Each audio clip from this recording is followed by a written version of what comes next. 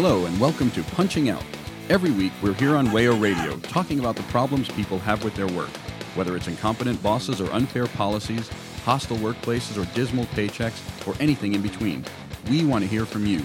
If you'd like to share your work problems with us, email us at punchingoutwayo@gmail.com and let us talk about them. Tune in and punch out. Your boss isn't listening, but we are.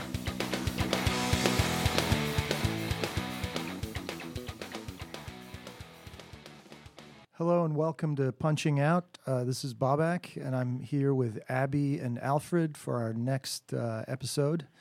We are covering literary representations of work, focusing on the novel right now. But Alfred?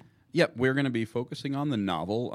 We're going to give a little bit of a background first on it, but we're going to focus on the novel, and then we're going to move in further episodes to other ways that images of work and ideas about work have been sort of consumed by a popular audience. So before we begin, though, Bobak, can you tell us a little about how people consumed images and ideas about work? Right, yeah. I mean, I think looking back at the development of the novel, I think for us, focusing on the history of print media might make sense in terms of why work became a subject that novelists could write about. You know, if you think about printing, there's a good 300-year gap between the invention of the Gutenberg press and the wide availability of books. So it's only in the beginning of the 19th century that you have, forms of distribution, putting steam power to produce printed text, and most importantly, for our purposes, a wide enough audience who could consume it. So literacy goes up, and people who are what we might call middle class or working class, basically the masses, can now consume the literature. So novelists begin to be aware of that, particularly in places like France and the United States with the development of naturalism and realism. So, one of the key examples we were talking about the other week was Herman Melville's Bartleby the Scrivener, which has the subtitle, A Story of Wall Street. The title character, Bartleby, is a copyist in a law firm. And what's interesting about that book is we both get the representation of the boss there, basically the lawyer who runs the place, who does copies of these legal documents, mainly corporate law, what we might call corporate law now. And you have this kind of half-starved guy, Bartleby, who makes this sort of existential claim, like, I prefer not to. He's being asked to work, and he's saying, no, I'm not going to do it. And he has no attitude about it. He's not like, how dare you? He's not angry or arrogant or anything. He's just, no, I would prefer not to. Right. He's almost fully himself and sovereign. Like he just... Yeah. And he's unfathomable. I think that's one of the things in the book, right? It's like the boss trying to figure him out. Yep, exactly. So he is a very existential character, and that's 1840-something. Yeah. There's another one that I thought of. So one of the other reasons we were going to talk about this was that there are certain tropes in literature about work and in particular characters that have resonance today. Some of them even become parts of our vocabulary. So I was thinking about Scrooge this morning. Oh, yeah. I mean, Ebenezer Scrooge, I don't know what year Christmas Carol's written, a little bit later than Bartleby, but not, this is the character. Scrooge is the quintessential worst boss ever. I mean, he's caricaturishly the absolute worst boss ever. He's miserly, we know that, but he's also cruel. He's also callous. And his employee, Bob Cratchit, is the nicest employee, the warmest, he has no anger in his body, no matter how badly he's treated. He has a child who's dying. I mean, this is the best, nicest human being on the planet. And it takes an otherworldly, metaphysical, ghostly engagement with death before Scrooge even considers bending. Right. And we use the word Scrooge, and everyone knows what the word Scrooge means. Yeah.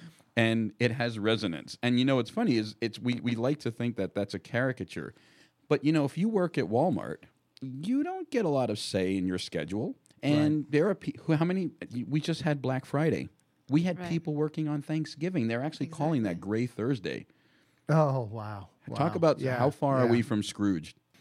And I just like the death sort of it takes death to have someone understand is this is bringing it to very modern, and then we'll go back a little bit, but with all of the like sexual harassment stuff going on, and people are equating what's going on for these like men executives as death. Wow. Interesting. Losing their job. This is the equivalent of death. And so it's kind of like, that's just what made me think of that. It's the equivalent of death. Right. Isn't that weird? I mean, to go to a historical, sociological thing, Max Weber, right? He divides up when he writes The Protestant Ethic and the Spirit of Capitalism, right? There's two classes of, there's what he called the economic traditionalists. So this would be like the people, and I consider myself one. And he was really referring to a swarthy Mediterranean Catholics who are they work as a necessary evil, and you just work the minimum amount it takes to get what you need. Right. That's it. Right. Whereas the Protestant ethic was that work was a reflection of your status in the eyes of God, that your salvation, if you were successful and entrepreneurial and you productive, that's a sign that you are among the saved. By the way, we're going to put a bibliography on the website of this. We're not doing a comprehensive. We should caveat that, right? We're not say that every 10 minutes. Yeah, this is not every 10 minutes. This is not everything about work, and it's not a labor history, or it's not and it's not. There are people who have done anthologies on working class literature. Pretty comprehensively. You should check out Janet Zandi's book on this. So we are not doing that, and as Alfred said, we're not doing sort of a comprehensive history. So we're selectively looking at novels that have interesting representations of work. Mm-hmm. Yeah, and also on that note, we're looking at novels today, partly because it really starts historically. The consumption of images of work really kind of start in that place. Yeah. Later episodes, we're going to move to film, which becomes a sort of next obvious place where the masses consume images of work. Right. And we're going to talk about music and television. Right. So we're starting with foundational things. So I wanted to actually go back to something from 1908. So one of my favorite books, and I feel like it's a book that nobody reads and everybody should read. It's Jack London's The Iron Heel, and he wrote it in 1908. Now, it's a dystopic future, except it's not like 1980 or something. He's looking at 1912. He's looking ahead just a few years. Oh, wow. It's prescient, but besides that, I mean, it's a socialist parrot. In a sense, it's a socialist parable. He's explicit. Ernest Everhard is the main character, and he's heroic. I mean, he's almost caricaturishly ethical, working labor. He represents all the best ideas at the time, 1908, of like good socialism. But they explicitly they go after the oligarchy. They go after the plutocrats. They see the enemy as the right enemy, I think. So I'm going to read a quote from a small quote from the woman who's the sort of narrator, the narrator of the story, about the oligarchy. And she said, they were taught, and later in turn taught, that what they were doing was right. They were the saviors of humanity. They, as a class, believed that they alone maintained civilization. Without them, anarchy would reign. They, in turn, obsessed by this cultivated fear, held the picture of anarchy before the eyes of the children that followed them. In short, they alone, by their unremitting toil and sacrifice, stood between weak humanity and the all-devouring beast. The point is that the strength of the oligarchy today lies in its satisfied conception of its own righteousness.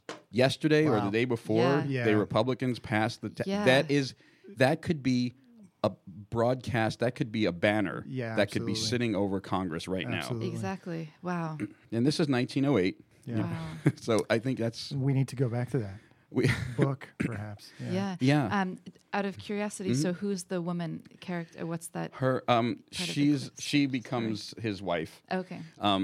It basically is. This man is basically no real sort of history. Ernest Everhard, and he sort of pops in. Her father is an industrialist, or an academic, I should say. That's an interesting thing. There's an actual scathing look at academics, in particular, not the sort of humanities professors, academics, but the academics who think that they understand the working class. And he has a great speech where he basically criticizes them at a dinner table. So he's a guest. He's like they sort of bring in this guest as a way of like, let's try to understand the working class. And it turns out they assumed he was kind of, he was just going to be some lunkhead. Right. But it turns out he's an existential hero. He's just, and and he turns things around on them all the time. Right. Their arguments are just defeated one by one. Is this also around the time that sociology is emerging as a field, like Franz Boas and all that stuff is going on at that time, right? Yeah, he's clearly picking out a thing that's happening culturally, and which is that there is this emphasis on understanding. Yeah, and it's not just working class. I mean, honestly, and this is going to be just a critique of sociology, but I mean, a lot of sociology was looking at the deviantness of others. Yeah. Right. And that includes, of course, what's happening in 1908. Masses of immigrants are coming from Europe. Yeah, there was certain, definitely an ethnographic component to it. Yeah. Certain immigrants are more favorable than others. So if you were Slavic, you were basically a wild, crazy, whatever. Right. Bohemian. You were literally.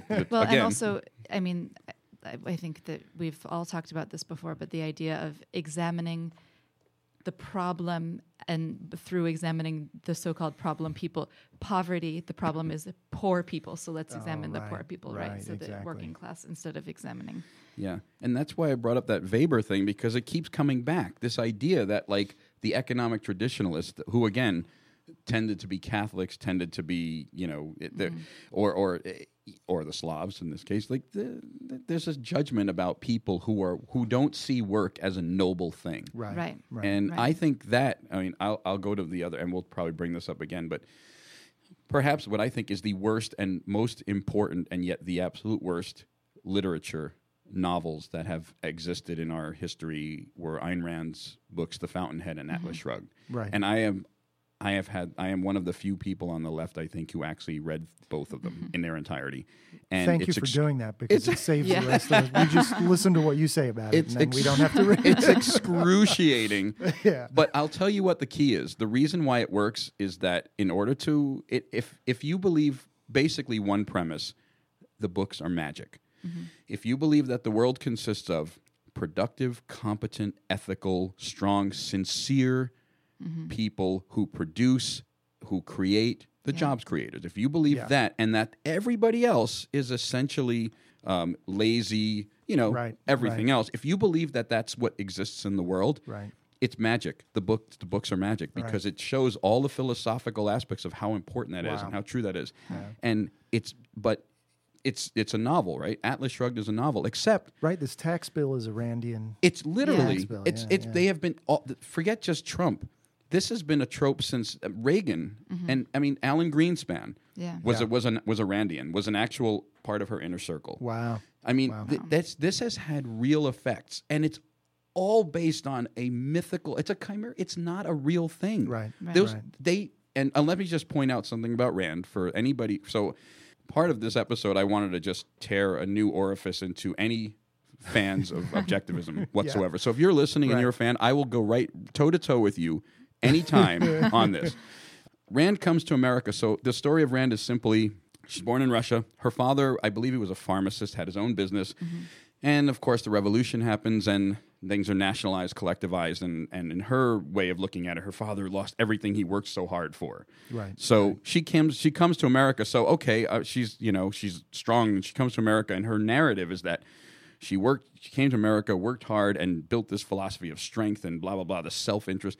Well, when she comes to America, she's put up by family members. She's basically, she gets a free ride until she gets on her feet. Right. So she got help. Later in life, she collected Social Security. She had no problem with that at all. So, and Medicaid. Wow. So she was a hypocrite, as were anybody who, and she, I would say bluntly, to end this part of the talk, I reject every single notion that there are any honest, sincere industrialists, millionaires, whatever you want to call them. None. They all get by cheating, fraud, lies, gaming the system, and that is not motivated self-interest. That is cowardice. Yeah, that is a fear of getting the retribution they deserve for being frauds. Wow. So anyway, so we go from the Iron Heel, where they actually point this out, to their sort of opposite of the Iron Heel. And it has resonance. Right. People still quote her stuff. I mean, interesting contrast. In the past few weeks, like they've been alluding to this. Right. Oh yeah. All right, maybe we could shift to another work really. Sure. Maybe I'll turn to Theodore Dreiser. Yeah. Let's take a break first, and then we'll come back. Sounds good. All right. This is Punching Out, a project of the Punching Out Collective, and we want to hear about the struggles you face as a worker. You can tell us your stories by sending an email to punchingoutwayo@gmail.com. We're also on Facebook, and we're on Twitter @punchingoutwayo. Tune in and punch out. Your boss isn't listening, but we are. Okay, we're back, and we were just talking about the muckraking period in American journalism and the novels that kind of came out of that period. So Jack London, but one of his contemporaries, Theodore Dreiser, is kind of a classic figure in representations of working class people. And so Dreiser's novel Sister Carrie is probably an important one. What's it about? So it was written in 1899. It was published then, but it was censored, and then it was published again in 1900. And Carrie Meeber moves from the countryside of the Midwest to Chicago, moves in with her sister, works at a shoe factory, and starts to become enamored of all things, clothing, and starts purchasing clothing, and then falls in with this guy named Hurstwood. And Hurstwood is a manager at a bar in Chicago. They start having an affair. Hurstwood leaves his wife and family, and he embezzles money from the bar, and they run off to New York City. And one of the really interesting things about this novel is that it not only shows Carrie's relative upward mobility, it shows Hurstwood's downward mobility. That as a result of this, and it's a sex scandal, as a result of this, he starts basically plummeting and becoming poorer and poorer. And towards the end of the novel, there's this amazing scene where he has, he's fairly hungry. He hasn't been able to find work, and he notices that they're looking for train conductors in Brooklyn during a strike. And there's this confrontation between him and a policeman that's really fascinating, that gives us both the sense of sort of, the cop as a worker, but also Hurstwood. And so here's the passage. Hurstwood had read that scores of applicants were applying at the office of the Brooklyn City Railroad building and were being received. Once in Brooklyn, he could clearly see and feel that a strike was on. People showed it in their manner. He noticed cold and even gloomy faces. Labor was having its little war. When he came near the office in question, he saw a few men standing about and some policemen. On the far corners were other men, whom he took to be strikers, watching. He made his way into the heart of the small group, eyed by policemen and the men already there. One of the officers addressed him. "What are you looking for?" "I want to see if I can get a place." "The offices are up those steps," said the bluecoat. His face was a very natural thing to contemplate. In his heart of hearts, he sympathized with the strikers and hated the scab. In his heart of hearts also, he felt the dignity and use of the police force, which commanded order. Of its true social significance, he never dreamed. His was not the mind for that. The two feelings blended in him, neutralized one another and him. He could have fought for this man as determinedly as for himself, and yet only so far as commanded. Strip him of his uniform, and he would have soon picked his side.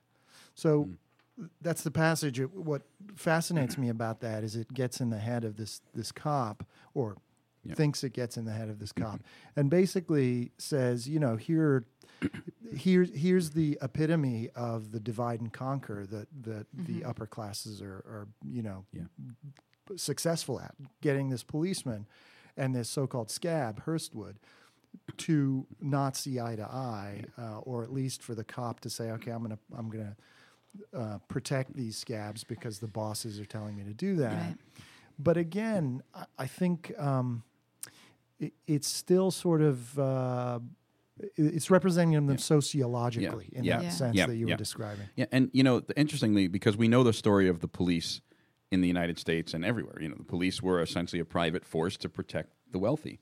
And in this case, there's a transition, because now that you have a working class, now that you have like labor unions and this sort of collective thing, the police, the roles shift a little bit too. The Pinkertons they were always strike busting, they were always union busting, they were always doing that. Right. But now it's become a little bit more of a state function, right? Like a little bit less of an individual private tier thing, but more like because you have a police force which is in a sense municipal, exactly. Right? Yeah. Then the wealthy don't have to pay out of their own pocket to have the police force. Now the rest of us, we still today pay for the police force. And interestingly, our tax dollars, for example, go to the workers getting busted. The ones paying exactly. For the cops so you're paying. You're paying for the police officer that's Yeah. arresting you for striking because you're not getting enough money to live. Yeah. So, but the police officer brings us to another really common trope in the novel. In fact, there's a genre of this which is about police officer and detective. So, Abby, so like the detective novels and the trope of the private detective, especially, you find that in these novels, it's normally the sort of interesting character isn't the cop that's working for the municipal police department on the beat or something, but someone who, for one reason or another, is not part of that and is the private detective. And so in The Big Sleep, for example, Marlowe, just you can a short description of him. He had a couple of years at college and some experience as an investigator for an insurance company and the district attorney's office of Los Angeles County. He was fired from the DA's office for insubordination, or as he put it, talking back. But the chief investigator is still a friend and a confidant. Wow. And his office, they talk about his office, and it's modest, and he doesn't have a secretary. Yeah. He's all on his own. Wow. And also, he smokes and prefers Camels. He sometimes prefers a pipe. He's good at chess. He likes reading literature. Oh wow! He's like there's such a caricature, right? He, of course, it's interesting. He always sort of like talks back to his superiors, or he doesn't obey the rules. And yet, but he's more moral and upright than the police force. Yeah. Often they identify the corruption in a police force, and that's why they left the force, for example. But they're not. They're almost like when John McCain vetoed the Medicaid, when he vetoed the Affordable Care Act. Everyone was like, "Good for him." Like, no, he didn't think it went far enough. Right. Just like that detective doesn't think that the law is doing a good enough job in keeping the maverick. They're the maverick for the wrong reason, because none of those detectives are actually fighting to change the system. Right. They just say, well, they're all corrupt. I'm more moral and upright. Right. Well, and it's sort of taking an interpretation of the system as the ideal, so-called ideal version of it, which is the good, upholding the good of the society, and that the police are the ones who are going to do that, or the detectives who are the ones who are doing that. It's that insubordination detail is so interesting because it really is about sort of here's someone who thinks for himself. Right. The rest of you just fall in line. And that actually goes back, I think, to the origins of that genre with, I think Poe is credited as, writing the first. With the Murders on the Rue Morgue. But I think what happens with the hard-boiled detective type you're talking about is this shift from a kind of independent gentleman intellect with, Poe's detective, and then Sherlock Holmes, and then probably what happens is that these types of detective stories are printed in dime novels. Yeah. So they know that their reader now includes the working stiff. Yeah. Right. Yeah, and the working stiff believes that they are doing moral things by working, right? So like they're not reading these dime novels to buck the system or to oppose the system.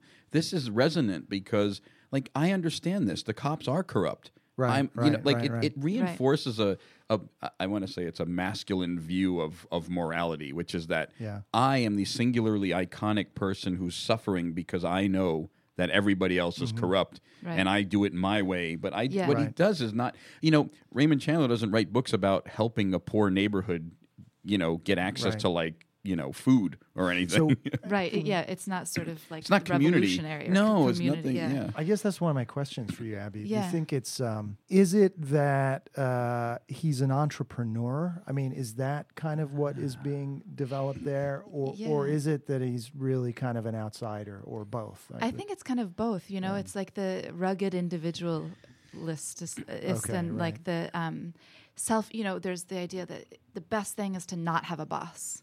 That's kind of something that crosses. Yeah. I think that's kind of true. Yeah. I mean, I think that almost everyone could agree with that, And so like self-employment, and also then on the moral aspect of it is that there's no sort of moral ambiguity because you're making your moral decisions based only on yourself, like your own moral system. So that it's easy to say like, if I, I'm violent with this person for whatever reason, I'm doing it for the greater good. Yeah.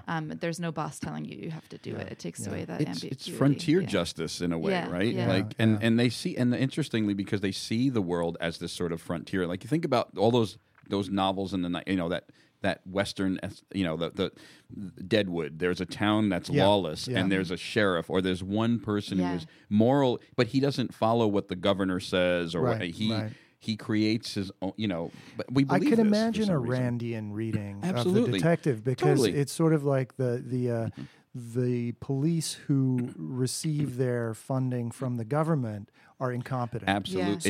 So the government version of policing sucks. Yeah. Whereas this private entrepreneur detective is, the beacon of hope for everybody. And these things are subtle, but they have resonance. People are reading. I mean, my God, people read all of the novels. Were massively consumed between, let's say, like the 20s and 50s, right? Where and that is a subtle thing, which is what you said, Abby. That sort of singular entrepreneur who's kind of not really part, and it points out the corruption of institutions, but yet the corruptions of institutions are never the focus of the they don't change the system, right?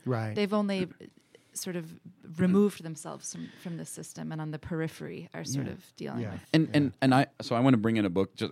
I would love to go back to this, but it reminds me so much of one of my favorite books, and it's another thing that we use as a term, Catch-22. Right. Oh yeah. I mean, the whole point of Catch-22 is that no matter what you do, the system has built in catches that will prevent you from ever getting out of the loop. You gain no autonomy. Yeah. So it takes that idea of that broken system and turns it into a farce, into a sort of it's an intensely it's funny. Mm-hmm. It's very funny, but it also really points out, and you sit there and you think when you read it, like, it's funny, but I kind of understand this. It's the absurdity. It's a natural consequence of having an overly bureaucratic system that everybody is tied to, and so that detective we'll have to outside circle that around to Kafka at some point. But well, let's go. No, just to preview something. Well, let's go talk about Kafka. So let's go. So this idea, because everyone knows what a Catch-22 is, right? It's a sort of a loop that you can't get out of. In the book, the absurd. In the book, the Catch-22 is a way. So if you're a pilot, and this is World War II, you're a pilot, and you're told that you have to fly 40 missions, and these missions are bombing missions. I mean, you have your whole ethical sort of moral conscience going on. You have to do these bombing things. If you want to get out of that, if they want to keep you going, so you're supposed to do 40, but they want you to do more. If you refuse to do that on the grounds that you're feeling mental stress, you're rejected, because anybody who recognizes the mental stress involved has to be rational. Right, exactly. So you can't. So you have no choice in the matter. Right. So let me read a little. Let me read a little. If you happily kill all these people like a madman, doesn't matter. You get to do it again. So the first time Yossarian, who's a great character, hears about this. So he's being told about this catch, and he said, let's see. Yossarian looked at the doctor soberly and tried another approach. So he's talking to a doctor, and he's talking about a man named Orr. And he said, "Is Orr crazy?" "He sure is," Dr. Nika said. "Can you ground him?" "I sure can, but first he has to ask me to. That's part of the rule." "Then why doesn't he ask you to?" "Because he's crazy. He has to be crazy to keep flying combat missions after all the close calls he's had. Sure, I can ground him, but first he has to ask me to." "That's all he has to do to be grounded?" "That's all. Let him ask me." "And then you can ground him?" Yossarian asked. "No. Then I can't ground him." "You mean there's a catch?" "Sure there's a catch," Dr. Nika replied. Catch-22. Anyone who wants to get out of combat duty isn't really crazy. There was one catch, and that was Catch-22, which specified that a concern for one's own safety in the face of dangers that were real and immediate was the process of a rational mind. Orr was crazy and couldn't be grounded. All he had to do was ask, and as soon as he did, he would no longer be crazy and would have to fly more missions. I mean, how do you get out of that? Yeah. So this is the sort of thing his Yossarian's way of doing is sort of hovering in an indeterminate space. Yeah. Is he crazy or is he not crazy? Right. That's, to me, the labyrinthine process of bureaucracy. But who do we have another term, Kafkaesque. Yeah, absolutely. And I think there's a similar absurdity there. But with Kafka, it's, he gets into the psychology of it in the Metamorphosis. I mean, we tend to think of the trial or in the penal colony as, synonymous with Kafkaesque. But really, in the Metamorphosis, in terms of work and working class and labor, at the very beginning of the novel, what we find out is that Gregor Samsa is a traveling salesman. Yeah. And the description of him as a traveling salesman is fascinating. So I'm just going to read from the very beginning. This is just after he's woken up and realizes he's a vermin. What's happening to me, he thought. It was no dream. His room, a regular human room, only a little on the small side, lay quiet between four familiar walls. Over the table on which an unpacked line of fabric samples was all spread out, Samsa was a traveling salesman, hung the picture which he had recently cut out of a glossy magazine and lodged in a pretty little frame. Oh, God, he thought, what a grueling job I've picked. Day in, day out on the road. The upset of doing business is much worse than the actual business in the home office. And besides, I've got the torture of travel, worrying about changing trains, eating miserable food all hours, constantly seeing new faces, no relationships that last or get more intimate, to the devil with it all.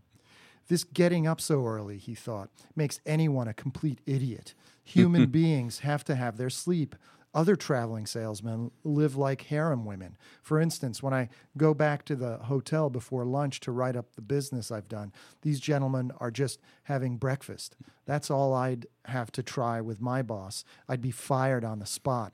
Anyway, who knows if that wouldn't be a very good thing for me.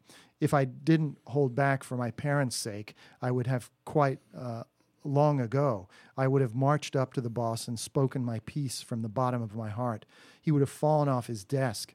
It is funny, too, the way he sits on the desk and talks down from the heights to the employees. Once I've gotten the money together to pay off my parents' debt to him, that will probably take another 5 or 6 years. Then I'm going to make the big break. But for the time being, I'd better get up since my train leaves at 5. Amazing that his parents owe money to his boss. Yeah. I owe my soul to the company store kind of thing. Right. And it's this, it's not a catch-22, but it's this labyrinthine sort of, he's in this vicious circle that he can't get out. So another book that this reminds me of, and then we're going to take a break. I want to bring this up quickly, though, is The Man in the Gray Flannel Suit, which was written by Sloan Wilson in the late 50s, 55. And basically, it's where we get all of the images of Mad Men. Just to give you an example of it, the main character was part of that generation of men. Sorry, you mean Mad Men, like Mad Men? The show? Mad Men the show. Okay, yeah. Yeah. Well, I mean, even the main character. We were just talking about Kafka, so Mad Men could mean anything. It's true. Yeah. Kafka. See, I think Kafka at his time represents a rejection of, like, he recognizes the bureaucracy and it drives him insane. It drives him to this, whereas. Yeah. The Man in the Gray Flannel Suit is the guy comes back from World War II.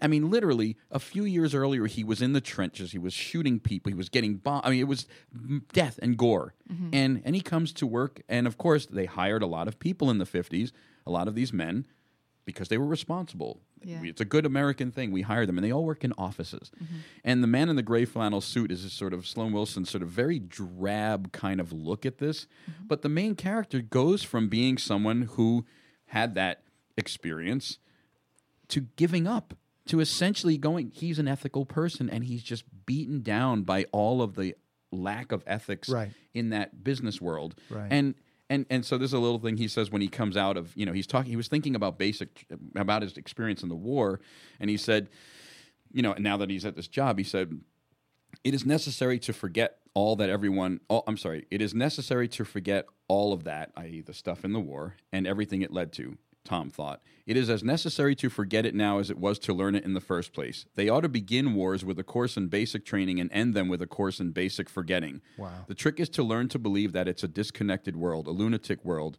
where What is true now was not true then, where thou shalt not kill, and the fact that one has killed a great many men mean nothing, absolutely nothing, for now is the time to raise legitimate children and make money and dress properly and be kind to one's wife and admire one's boss and learn not to worry and think of oneself as what? That makes no difference, he thought. I'm just a man in a gray flannel suit. I must keep my suit neatly pressed like anyone else, for I am a very respectable young man. And so his version of Kafka is like, this is it. Yeah. I'm in. There's nothing to do. Right. It's what I'm supposed to do. He doesn't go. He internalizes it. Right. But again, to go back to Mad Men, I mean, we'll talk about that in a future episode probably. But Don Draper came back from Korea. Mm-hmm. Yeah. Right. I mean, different. But the point is, this is a generation of men. His boss, Roger Sterling, came out of World War II. This is and they had to go from insanity, bureaucratic insanity, to calm bureaucratic insanity where there's no violence. It's so. Anyway, let's go take a break, and we'll come back in a moment and continue.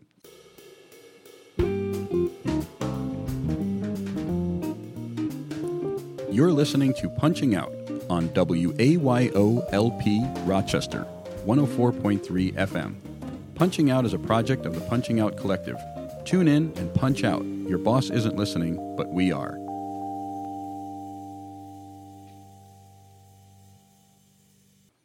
All right, we're back. One of the things that we've noticed already is the fact that predominant literature, the sort of predominant author in American literature, particularly in the late 19th and early 20th and mid-century, was the white male. Mm-hmm.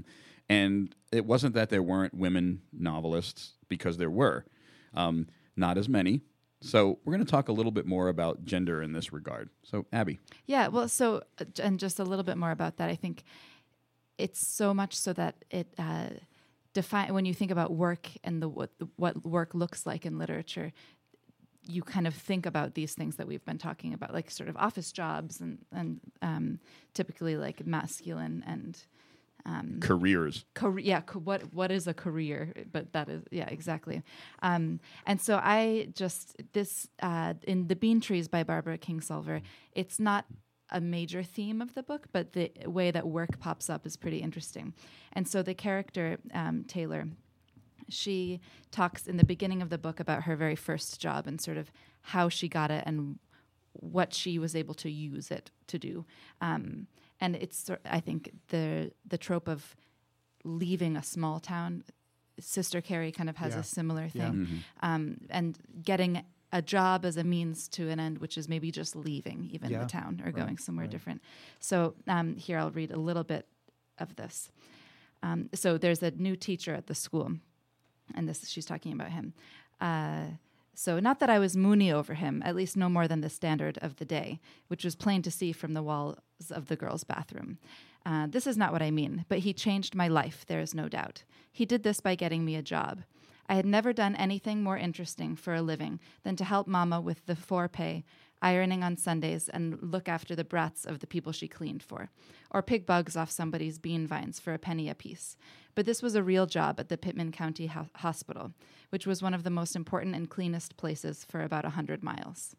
Mr. Walter had a wife, Linda, whose existence was ignored by at least the female portion of the high school, but who was nevertheless alive and well, and she was in fact one of the head nurses. She asked Hughes Walter, this is the teacher, if there was some kid in his classes that could do odd jobs down there after school and on Saturdays, and after graduation, maybe it could work out to be a full-time thing. And he put the question to us just like that. And so she ends up asking him if he'll give her the job. I kept that job. I stayed there over 5.5 years and counted more platelets than you could think about. A person might think I didn't do much else with all that time other than keeping Mama entertained and off and on dating Sparky Pike, who most people considered to be a high-class catch because he had a steady job as a gas meter man. Until I got fed up with hearing who laid out in their backyards by their meters wearing what, or nothing but what, in the summertime. But I had a plan. In our high school days, the general idea of fun had been to paint Class of 75 on the water tower, or maybe tie some farmer's goat up there on Halloween. But now I had serious intentions. In my first few years at Pittman County Hospital, I was able to help Mama out with the rent and the bills and still managed to save up a couple $100. What does she do? She buys a car? and leaves. And leaves. Yeah, exactly. Yeah. And then so throughout the novel, then her main intention is never to get a career or never to, find great jobs, but is just to get out and live. And the jobs are sort of an accessory to that. Yeah, and she doesn't seem to presume that this is going to be the case. Whereas I think in every book that we've talked about, the sort of the protagonist, the male protagonist, it's I got out of war, I got a job. Exactly. I got out of this. Like jobs are handed to us. Yeah. None of the people we talked about, at least, are struggling to find work. Right. Yeah, exactly. Well, this reminds me of another area we haven't talked about, which is race and ethnicity and work as it relates to that, and the fact that this nation's political economy was based on slavery. We're not covering this, but I would imagine that slave narratives are another really fascinating way to think about labor and that moment in Frederick Douglass's narrative where he's learning to write and he says that the pen could fit in the crevices in his feet because of how hard he had worked, something like that. Somebody's going to correct me, and I'll be grateful for that, but that just strikes me as something to remember. But another important source of literature on work is from the Chicano and Chicana tradition. And I'd like to cover something from that's a little more recent. Helena Maria Viramontes. This is from 1995, and it's called Under the Feet of Jesus is the novel. And it's about a young girl named Estrella. She's, it's a coming-of-age narrative, and she's working in California with her family. They're moving around a lot. And the passage I wanted to read has a lot to do with not just the effects of work during the workday, but how work affects people throughout, after they've punched out, basically. And so here's the passage. Day after day, when the last row of tomatoes had been picked and the sun was low, Estrella walked down the road to meet Maxine, who waited with a scrolled-up comic book. She dragged her shoes across the softened soil, her back like boiled mussel, her water jug empty and smudged with her fingerprints. The fragrance of tomatoes lingered on her fingers, her hair, her pillow, into the next morning and throughout the day, until it became a thick smell that no longer simply lingered but stuck in her nose like paste. Estrella would wave to Maxine, and Maxine would wave back. Estrella would walk toward her, a pair of trousers under her dress and an oversized, unbuttoned, long-sleeved shirt, which would fly open and bend around her body. They headed for the irrigation ditch and halted near the walk bridge. By then, their throats were dry and sore, and swallowing meant a painful raking. Estrella had heard through the grapevine about the water, and knew Big Mac, the foreman, lied about the pesticides not spilling into the ditch. But the water seemed clear and cool and irresistible on such a hot day. So just a fascinating passage where, this worker's whole life, from where to get water that's free of pesticides, in this case not, how her whole body, viscerally kind of is infused with the work. And there's, these sort of poignant attempts to have some break from that with this friend Maxine in the comic book. It's just it's a brilliant novel. So you're sort of we've kind of connected something here when you mentioned the slave narratives, for example, and this. And we talked about Kafka, and we talked about all these, and Catch-22. And I have a theory about this, and I've always sort of believed this, but it takes a lot of violence to keep us working. Yeah. Because I think inherently the notion of working for someone else who is profiting from our labor is not right with us. That something doesn't sit well. Yeah, and different kinds of that kind of that coercion of sorts, and where it bleeds into, to what extent it bleeds into the entire and to our whole lives, or the sort of our humanity changes depending on what kind of the nature of the job is. Like I was thinking about Bastard out of Carolina.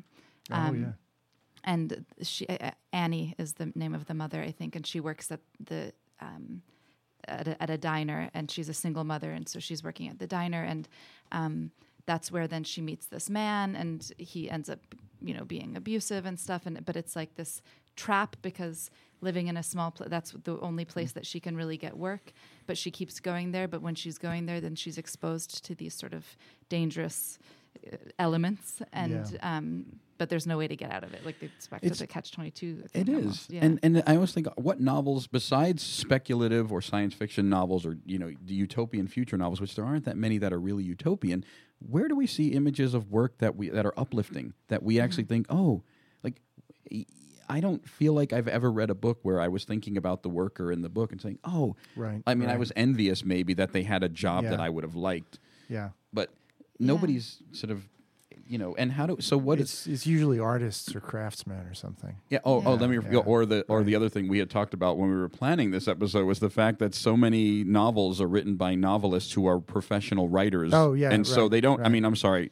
Look, they don't have real jobs. I'm sorry. Well, and then there's that whole genre of the academic novel about usually dysfunctional English departments. Yeah. Well, Ishmael Reed wrote a great novel called Japanese by Spring. So Ishmael Reed's an African-American author, one of my favorite authors, and he wrote a book. He's been at Berkeley. This is a true thing. He was a professor at Berkeley, but he had he didn't have the graduate credentials to ever become full professor, even though he is a legendary author, internationally renowned. Just one of the best writers ever. Mumbo Jumbo may be the greatest book ever written, and he could not get tenure. He couldn't get full professorship, whatever. Right. So he always rebelled against that, and he always hated that idea. Yeah. But anyway, Japanese by Spring is a novel about basically an African American professor who's told that if he becomes Japanese, he'll get professorship. Oh, wow. Yeah, I mean, Reed plays with a lot of this stuff, but and the academic, that's a funny academic. Yeah, sure. Right? Yeah. Often they're not. I think there's a little boring. Well, yeah. One of the biggest one is pretty funny. Richard Russo.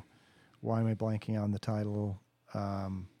You'll have to. Yeah, we'll come back to it. Yeah. Well, I've been reading Javier Marias. It's a book called All Souls, and it's about his time as an academic, and he's a young academic in Oxford, and he's like, it's well written, but it's just not interesting. It doesn't feel like work. You know why? There's no real threat of violence. Academia is one of the few jobs where it doesn't feel like it's forced in the same way that you're not trapped. Now Babak may disagree. Well, there are like different kinds of pay too. So I'm also but you get a grant, and you have a grant for an entire year. So in that period of time, it doesn't really matter what you do. You have this money. Yeah. Mm-hmm. This is not for all cases, but like a travel grant or something where a writer goes and gets to be able to do what they want. Right. But so going back to the idea of the detective, I'm really onto this. Yeah. But like Miss Marple in Agatha Christie novels is wealthy of her own regard, or has money of her own regard. Yes, she's never described as being wealthy, but just she does not have to work for money. Yeah. And so what she does is detect. She's an amateur detective. It's work. Other people might do it and it would be work, but it's the trappings of what it is that makes it sort of, it's like a hobby. It's great. Right. I hate that. Right. See, that's the kind of stuff that I even go, God, I want that. I think some of those novels, function at strictly the mythical plane. So there isn't even an attempt at realism. So it's sort of about, this happy kingdom that's thrown into turmoil by a murder. Yeah, right. And this heroic figure comes and sets things right. True. Yeah. Or the exaggeration of that, to me, which is one of the worst authors on the planet, is Dan Brown's work. The Da Vinci Code, Inferno, Angels and Demons. It's all it's garbagey literature in that, but it is. I mean, Robert He's Langdon, a scholar, he's the perfect. He's got the greatest job in the world. He gets to travel all around the world and decipher things, and he looks at symbols. It's again that trope of what you were saying of all along. Right. There's this detective kind of person who happens to be singular, very iconic, very intellectual. Right. They all play chess. They all solve puzzles. They all do this thing, and that's this trope. I don't know if it's real. I'm remembering the Richard Russo novel, Straight Man. And it's very funny, but it also does I mean, Rousseau does a nice job of describing a secondary character who's the department secretary, and she's probably a better writer than any of the faculty. There are those kinds of things. But the funny thing about that, the title itself, Straight Man, I think indicates one element of that tradition. If you go back to David Lodge, I think the title of his book, well, he's got a number of academic books, but Nice Work, as in nice work if you can get it, kind of idea. And all the way back to Amos's Lucky Jim, it's always these men in these academic positions, and often they feel beleaguered by postmodernists, feminists. So it's funny. I mean, what makes it funny is it's for a non-academic reader who can laugh at, those crazy feminists who actually want rights for women, Yeah, but the interesting thing to me is that as generations pass, like right there is the clash of sort of modernist and postmodernist, right? The academic in a modernist sense and the academic in the postmodern. Sure. But the modernists are dying.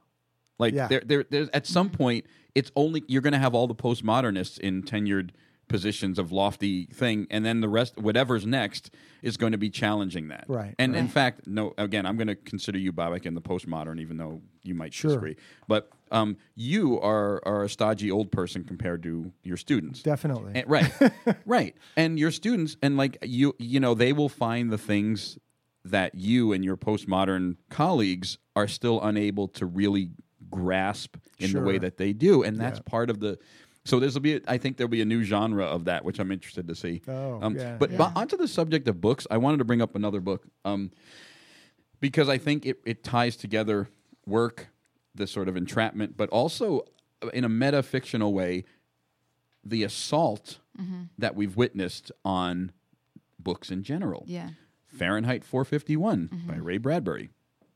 It's a very popular book. Most people have read it. Every high school student's probably read it in America. And, the story is pretty, Guy Montague's the fireman, except the fireman set fire to books. Right. And of course, as it unfolds, interesting. I always found the book interesting. So, of course, as you can predict, if you haven't read the book, I don't want to give away, but spoilers, he finds this a problem. Yeah. Burning these books. Right. But he doesn't start off the book really with like a moral questioning about it. Like he's the working guy. He's just working. He does what he does. Right. Like it takes a lot to get him to sort of uncover this and discover. And he's hesitant all throughout. He's still kind of questioning this thing. But the discussion of what books do and why they're being burned, they're inflammatory. A fireman has to put out that fire. But they do. They represent. But interestingly, the fireman is an institutional position that is there specifically to prevent people having the ability to escape from that loop. In other words, like education, knowledge, books, fiction, whatever it is, gives people a way of seeing through the violent bureaucratic structure. And so the firemen have to really end this thing. Right. So I think that's, in a way, that's sort of an exaggeration. But look, to me, I find a parallel in efforts to squash unions. If people got together and recognized the collective power they had, whether it's graduate students, whether it's plumbers, whatever, school teachers, like the collective power is really important. And every effort is made institutionally to thwart that possibility. And so in a sense, like union busting to me is burning. It's the same thing. Yeah. So the distinction between, a job and work and an occupation is kind of an interesting one that shows up differently. So in the book Sweet Bitter by Stephanie Danler, which came out, I think it was 2016, so it's a very recent one, it's about this character who works in a restaurant in New York City. And so again, back to the sweet sister Carrie, moving to the city and finding work. And so she's 22 years old.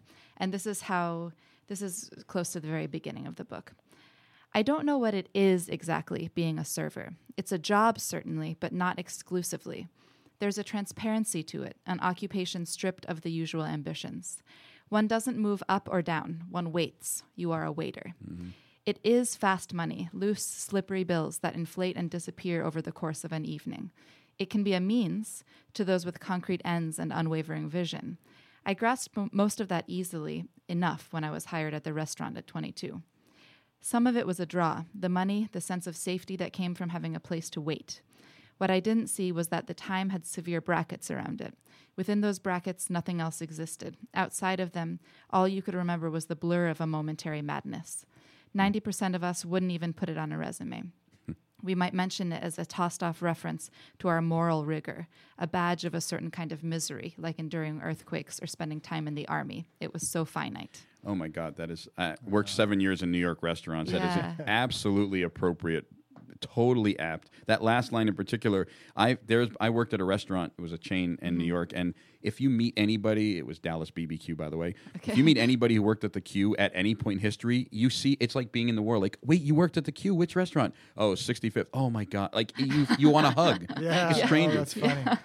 What a good very good description. Yeah, I really like that, and she talks nicely about the confusion. What exactly is it? And it's transparent, and it's and the thing that she said about not remembering any of it, like it's so true. You just are in such the present moment. Right. It's so stressful. It is one of the most stressful jobs. The way she describes it, it's almost a social function that happens to be paid rather than a job that has social implications. It's really nicely. And in the industry too, there are people who are career servers. And I always, and I mean, I'm not being judgy, but I'll sound like I'm being judgy. I've always found that a little weird. But then I also, in a way, it's kind of like working in a factory. You don't have to ascribe meaning to it. Right. Exactly. It could literally just be your source of income. Yeah. All right. Interesting. Wow. Cool. All right.